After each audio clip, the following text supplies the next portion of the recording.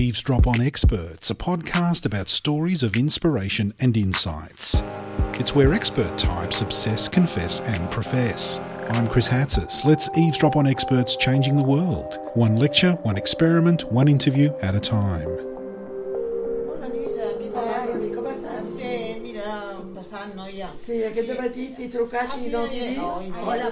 Hola, Carmen, ¿cómo estás? Bonjour, aujourd'hui on va parler maroc. Vous savez, madame, Oui. There's a beauty in foreign languages we often tend to forget. For so much of human history, conflict has resulted in the extermination of languages and dialects, preventing the transmission of culture to future generations. An expert in the importance of language in conflict resolution is Professor Joseph Lo Bianco, Chair in Language and Literacy Education, Melbourne Graduate School of Education at the University of Melbourne. Joseph, above all else, urges meaningful engagement and open dialogue as mechanisms for change, in Australia and around the world. He chats to our reporter Steve Grimwade. Here you are, a man of letters, almost literally, who works with languages, education and policy to help build peace. When you're first introduced to someone at a party, how do you explain what you do? Well, actually, one of the things that people who work in languages have to avoid with taxi drivers and at parties is actually saying a lot about what they do, because the first thing that a taxi driver asks you when you say that you are a linguist is how many languages you speak, because, people make the connection between multiple languages and language study. And, of course, most linguists do speak several languages, or probably many. That's not particularly what they do. We mostly study language or study about language. You don't necessarily have to know the insides of all the languages that you research. You don't have to be able to speak them fluently to be able to study them. What do you have to know? You have to know how languages work in general, the kind of universal characteristics of languages, what connects them, what separates them, and how they are present in society. My main area of interest is not grammar or linguistics strictly, but sociolinguistics, that is, multiple languages in a society and the relationship between the speakers of those languages, especially when there's conflict, and conflict around diversity in multi-ethnic states. I've always been aware of how language positions people and the opportunities that it brings or denies.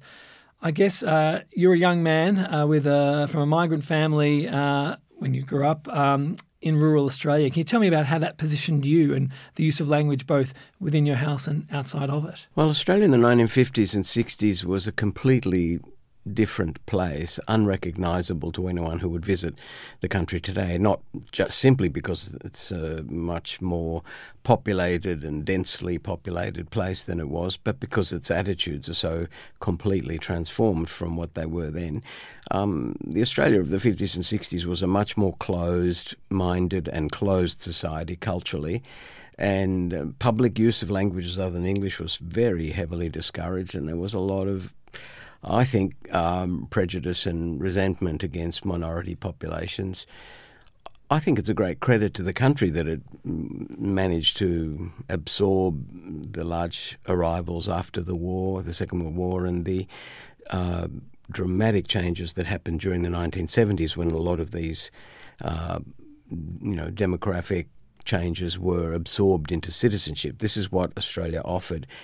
But for people growing up at that time, that's not what they personally remember. They remember schools that were generally pretty hostile and closed, and many teachers who were quite prejudiced, which is not typically the case today. Maybe this is outside of your area, but does prejudice shift? Have we accepted Greek and Italian and Chinese heritage because of the length of time those cultures have been in Australia, and then we shift with every new wave of migrants? I think there's some truth in that, but I don't think it's completely true, in the sense that I think some level of acceptance predisposes the society to a wider acceptance afterwards. So if you learn to accept some kinds of things, then the precedent of acceptance works more generally. It isn't automatic, but it means that people who want to change the society have got some experience to draw on and to argue with.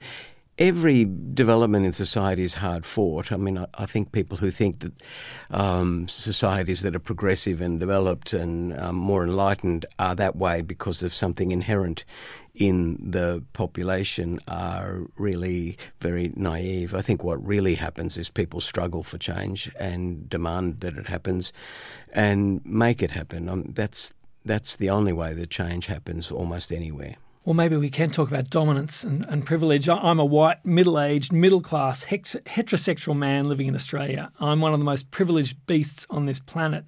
How do those with privilege better understand that the dominant culture can suffocate all others? I think that all change is premised on discourse, and it worries me when people want to, because they're advancing a cause, and it might be even a cause that you agree with, want to restrict people who don't agree with that cause from expressing their views. I've worked in societies where discourse is restricted, often for good reasons, because you want to protect people, but actually we have to be very wary about the effects of doing this, because the only mechanism that there is for changing anyone's views about things or for opening up inclusion of excluded groups is through debate, persuasion, argument, and it should never be closed for that reason precisely. The mechanism for change is debate or dialogue or discourse. That is, I'm a linguist. I'm interested in language and society. The thing that interests me most these days is the proactive role of rhetoric, not understood in the way people normally understand rhetoric today as just propaganda or bad talk. Rhetoric is just basically any organised way to try to persuade people of things. And our societies, which are democratic societies, have institutionalised rhetoric in parliaments, in policy-making procedures. And as societies get more complicated, we see this through climate change and through demands for social equality for various excluded groups. I think the old ways of doing these things are inadequate, and we've got to explore new ways of public discussion. And I think that that's something that no one is giving sufficient attention to in Australia. We need to think about more deliberative processes of change, debate, inclusion. So when you talk about privileged and less privileged groups, this is one dimension of it, but then there are technical questions, such as the massive gap between the scientific knowledge of what's happening to the globe and public acceptance of this. That's another example. There are many like this. So all of these depend on the ability to have free exchange of ideas. And potentially either a shared language or a respect of different languages or an acceptance of those. I mean, for instance, and we're going to get to your work more fully, but as much of your work takes place at an international level, but how important are the Indigenous language projects, both here in Australia and elsewhere, to both Indigenous and non-Indigenous communities? Well, it would be actually almost impossible to overestimate this. The importance is enormous because we know, for example, that in many countries in the world, but also in Australia, Indigenous communities tend to be marginalised and disadvantaged on almost every imaginable measure that you can find, relatively alienated from the society, lacking in participation in whether the measures are in relation to health or educational achievement, seriously disadvantaged.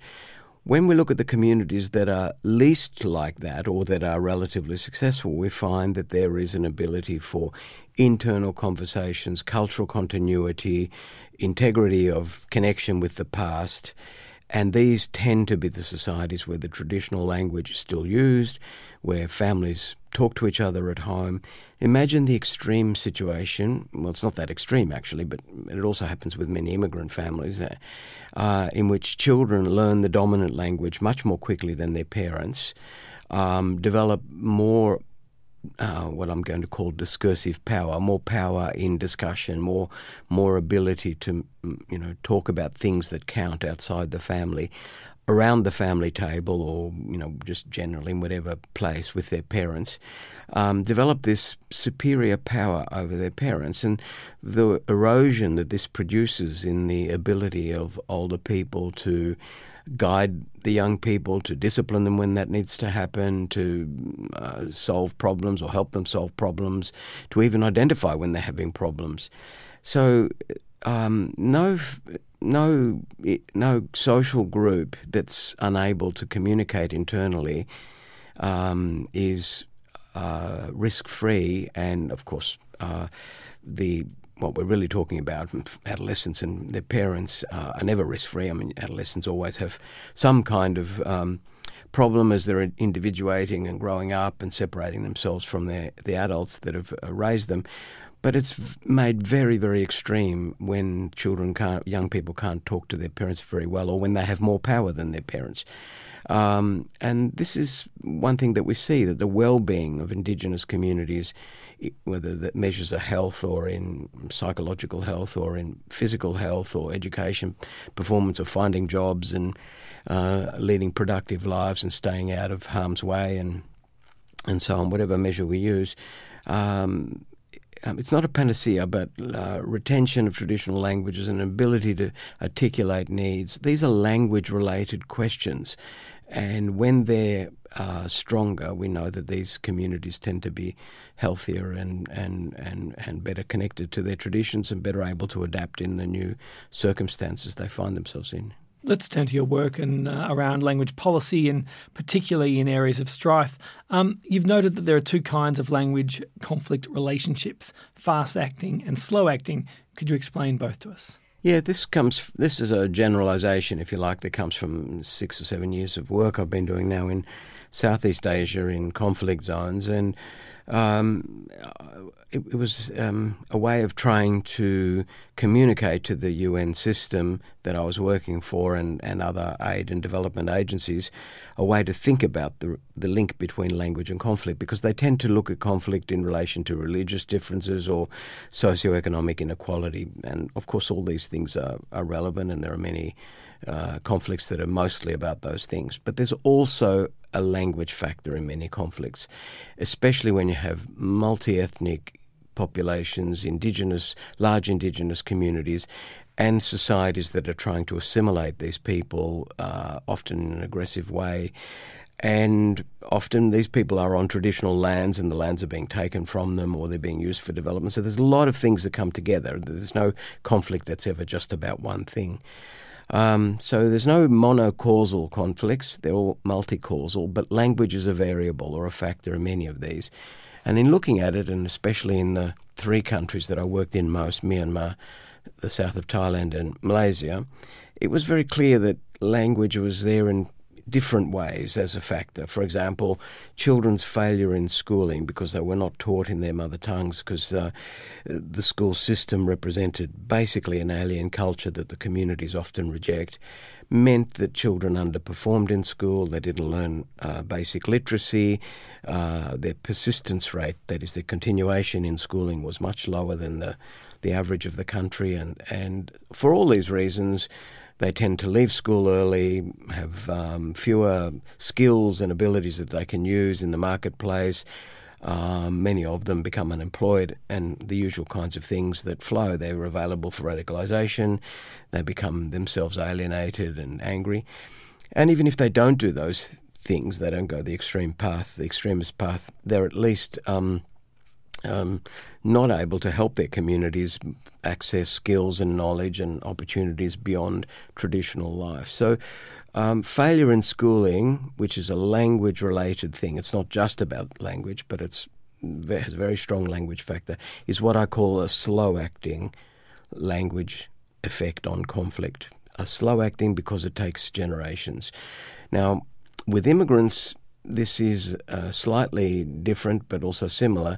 It's different in the sense that first generation of immigrants often defer the aspiration of mobility onto their children and their grandchildren. So it's a similar dynamic, but slightly different in how it plays out. So that's slow acting. It means that through unequal literacy, inability to learn the dominant language of the society and therefore be closed out of opportunities. With these ways of underperforming, there's a slow-acting effect of language which can produce conflict. The fast-acting effect is when language is used as a form of hate speech or exclusion or abuse of minority populations. And this happens quite a lot in situations of conflict. And leaders are often really not aware of the power of words. We find it happens in Australia a lot, and I find it very frustrating. People say, oh, those things are just words, or, you shouldn't penalise words. Well, I don't think we should penalise words either, as I was saying before. I think we need open opportunities for conversation as much as possible. But we should also acknowledge that words are not just words. Words are powerful tools in the relationships with people. Most of our social relationships are in and through language, the things we say to each other, we write to each other, about each other. And especially when there's hateful language, this is very provocative of conflict. So we know, so I call this a fast-acting effect. So these two, and there are others, I'm only just talking about these two right now, these two, I think, were a useful way to organise the ideas, because when I talked to, and I did a lot of training sessions for UNESCO in Bangkok for policy officers all across the Asian region, and when we talked about these things, they wanted a simple way to get into the problem, because it sounds very technical otherwise. And a lot of people could get a grasp of this and the examples that I used to explain it all, which were real-world examples, of course. And so that's what that means. Maybe as a precursor to finding out more about your work, could you give me a bit of background on this situation in Thailand, bordering on with Malaysia, and what the problem is at the moment? Well, they're different in every case. Of course, the situation in Thailand, where I've been working, has been in the south. There are 3 provinces in the southern part of Thailand that borders Malaysia, and in those provinces, 80% of the population speak a kind of Malay at home called Patani Malay, and they don't speak Thai, the national language of Thailand. Or Central Thai, the main variety of Thai that's used, and that is the official language of the school. But the overwhelming focus of the curriculum of the school and the delivery of government services, whether it's fisheries or agriculture or policing or whatever it happens to be, is done in and through Thai, written standard Central Thai. So for the great majority of the population, their communication with government and their interaction with people in the school is in a language that they don't know. Then there are problems compounding the relationships between the mainstream community and the local community, because the mainstream community is overwhelmingly Buddhist and they are Muslim. There's an urban, largely Christian Chinese population as well. So, and these 3 areas are easily the poorest in the country, or among the poorest, and certainly the education performance is by far the lowest, and has been really low-level conflict for many years, from 1909, when these provinces were ceded to the King of Siam by the British government at the time, until 2004, when the low-lying conflict became a hot conflict through some military interventions by the Thai forces, and very serious conflict erupted with many, many thousands of people killed, including 200 teachers. And this is the area that involved education, and UNICEF, and they commissioned me to work there and help develop some curriculum initiatives and language teaching initiatives and other things which we have done over this period of time. And in fact, Mahidol University, Royal University in Bangkok, was last year given a major award for one of the bilingual programs that they have been working on in one of these areas. And it's only 6 schools, but in those 6 schools, the children who learn in their mother tongue really outperform all other children by a long way and learn Thai better. So it's just proof of what we've been trying to do, that a proper acknowledgement of the language of communities is actually not stoking secession. It does the opposite. It helps integrate populations better. So that is the purpose, that is the goal of your work in these areas? Yeah, conflict mitigation, we call it, or conflict reduction. I mean, there's a research element in all of this as well, but most of it's very practical work aimed at trying to reduce conflict, to integrate communities better, to build social cohesion. Working in conflict zones seems like a long way from the job of an academic. What's it been like on the path from research to intervention? It's actually a very difficult transition because the return home there's always your own integration phase that you need to go through because the contrast between the two settings is very extreme. And because you're a visitor to these environments and an outsider, there are problems there as well because outsiders actually have quite a few advantages in doing the kind of work I'm talking about because insiders are often not trusted by other insiders and they have a history of involvement there, so they're known by other people and they're not necessarily always neutral. And they've got interests. They're going to hang around and so an outsider does have some advantages. But you have the disadvantage of not having the intimate knowledge of the local setting that no matter how much reading or research you do, and of course you prepare as much as humanly possible, you're never actually able to overcome the lack of historical knowledge that people locally have. And then when you come back and you're involved in teaching and research, well, it's often a great joy and a relief because it's safer and the things that academics like to do. We're involved in our areas because we're intimately interested in the subject area that we're focused on. Over 20 years or the decades you've been in this area, you cannot be able to be multilingual in all the languages and in all the countries you work in. So what's the particular skill that you bring? Is it a skill of being able to train those on the ground to build the bridges? Well, I do. My main method for working is what I call the facilitated dialogue. And I've done research and consultancies in a lot of other areas, but the facilitated dialogue in these conflict areas is the main method. And that's a process of structured debate that we do over intensive short periods of time, and then we repeat every couple of months. And we do that with people who have radically different opinions from each other. Sometimes they're actual victims of other people's violence.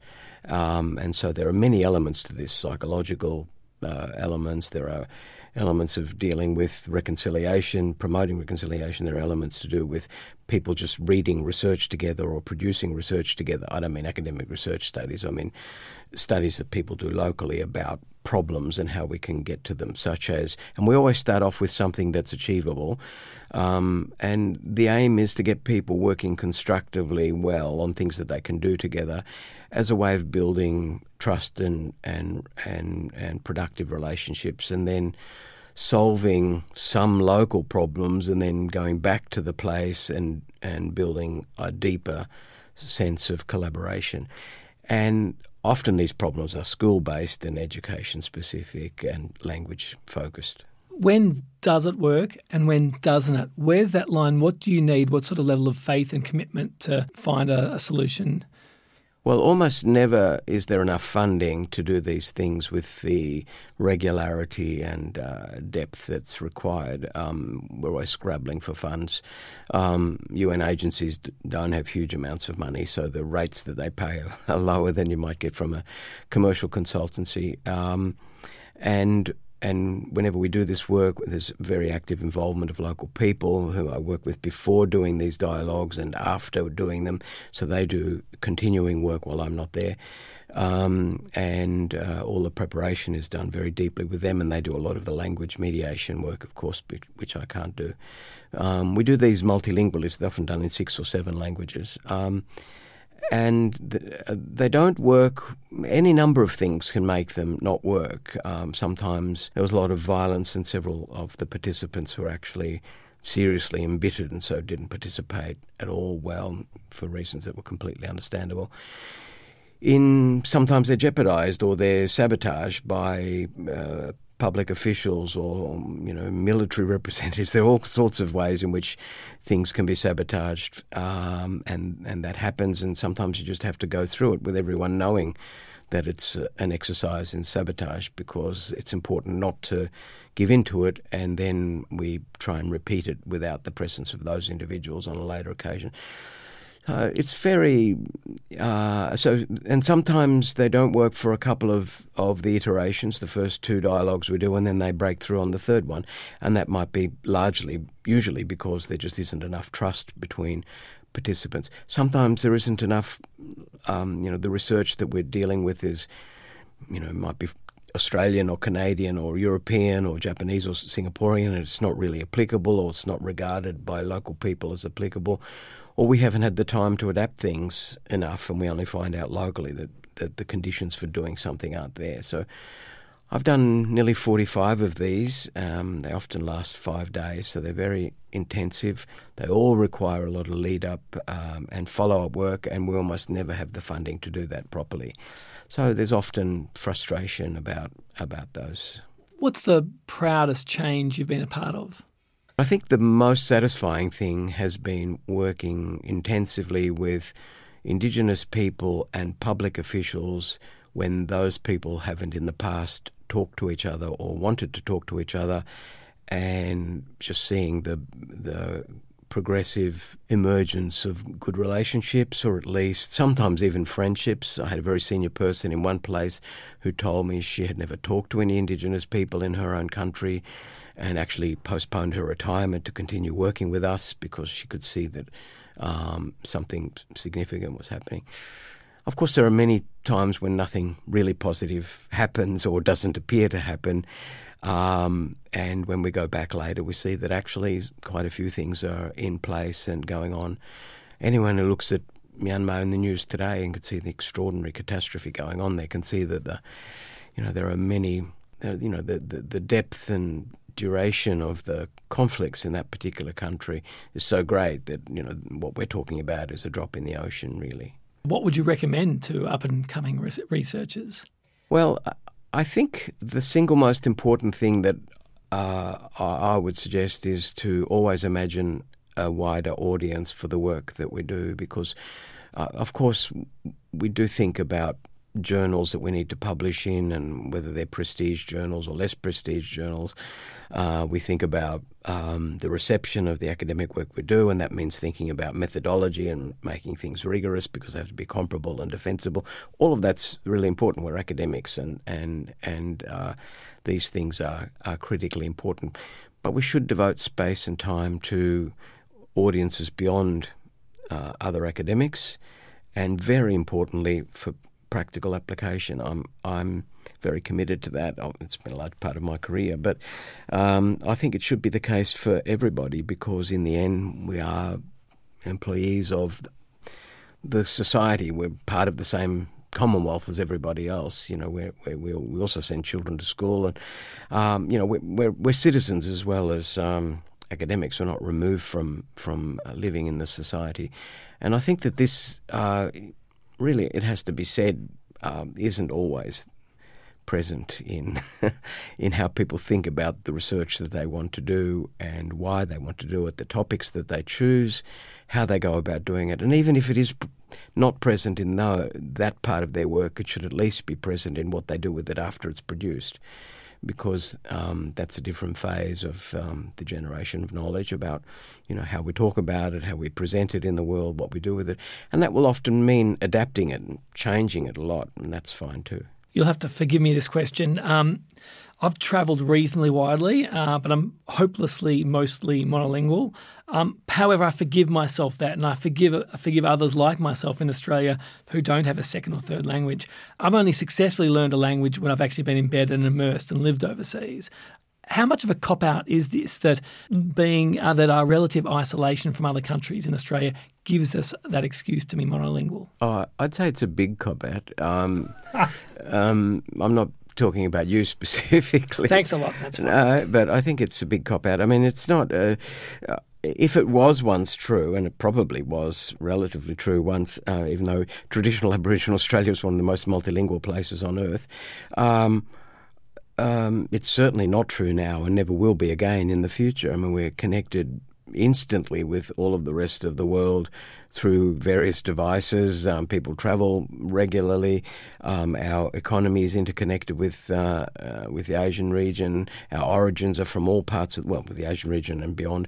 Our origins are from everywhere. People travel and connect with other people, marry them and whatever, have relationships with them from all over the world. I mean, the interaction that young people today and the future generations are going to have is hardly ever going to be limited just with the domestic community that they're part of now.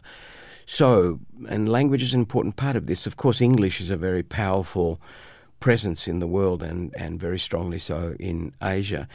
But that's why I don't think that's an impediment to language study or a reason against it, because the main reason we should study languages is not economic need. I think there is an economic need to do it, but I think the main reason should be about the access it gives us to other people's ways of viewing the world and their experiences. And language is the perfect instrument for doing that. You enter into those relationships. I mean, you can study about these things in English. I mean, I could study, as I have, say, the history of Burma, Myanmar, and I know that as an outsider. But if I knew Burmese really well, and I've studied it enough to understand some things and to communicate very basically, I have to enter into the assumptions that people make about life, the things that they normalise. I mean, knowing a language is a different way of being inside another culture. It's being inside as a part insider. Language gives you that. So if you continue with your Spanish, you would find, apart from the fact that it's a very good choice language, very large numbers of countries, 25, that where Spanish is an official language, you have to normalise their view of how the world works to use it. You know, in Spanish you make a distinction between inside corners and outside corners. In English you don't make this distinction. This is a tiny and possibly trivial example, but languages are full of differences of this kind. They're differences of meaning. They're not just differences of communication. Finally, when we hear another language, what's the first thing you'd like us to think about? Well, if we're on public transport in Australia, we shouldn't think that person is saying something negative about me. That anyone who's an immigrant or of immigrant origin has had the experience of speaking to their mother on the phone and having someone next to them think that and tell them off. When we hear another language, we should be just interested in it, try and imagine how it's connected to other languages we know, how it might work. I mean, the speaker might not want us to be intruding in their conversation, but languages are just interesting like that, in that, they're the most intimate connection between people that we have. The first thing that parents do when a baby is born is talk to it, and a baby can't talk back. So from the instant a baby is born, we're communicating to the child that speaking language is one of the most fundamental bonds of humans. So from the minute we're born, we're socializing children into this normality of communication. And I think when we hear other languages, we have to hear the common human experience that everyone has been through exactly the same experience as us. Beautiful. Thanks for your time. You're welcome. Thanks to Joseph Lo Bianco, Chair in Language and Literacy Education, Melbourne Graduate School of Education at the University of Melbourne. And thanks to our reporter Steve Grimwade. Eavesdrop on Experts, Stories of Inspiration and Insights was made possible by the University of Melbourne. This episode was recorded on September 14, 2017. You'll find a full transcript on the Pursuit website. Audio engineering by Gavin Nebauer. Co-production by Claudia Hooper. Visit our sister podcast, Up Close, which features in-depth and long-form conversations with seasoned researchers across many fields. Check out the rest of the amazing content on the Pursuit website, and if you're listening to this on iTunes, drop us a little review. I'm Chris Hatzis, producer and editor. Join us again next time for another Eavesdrop on Experts.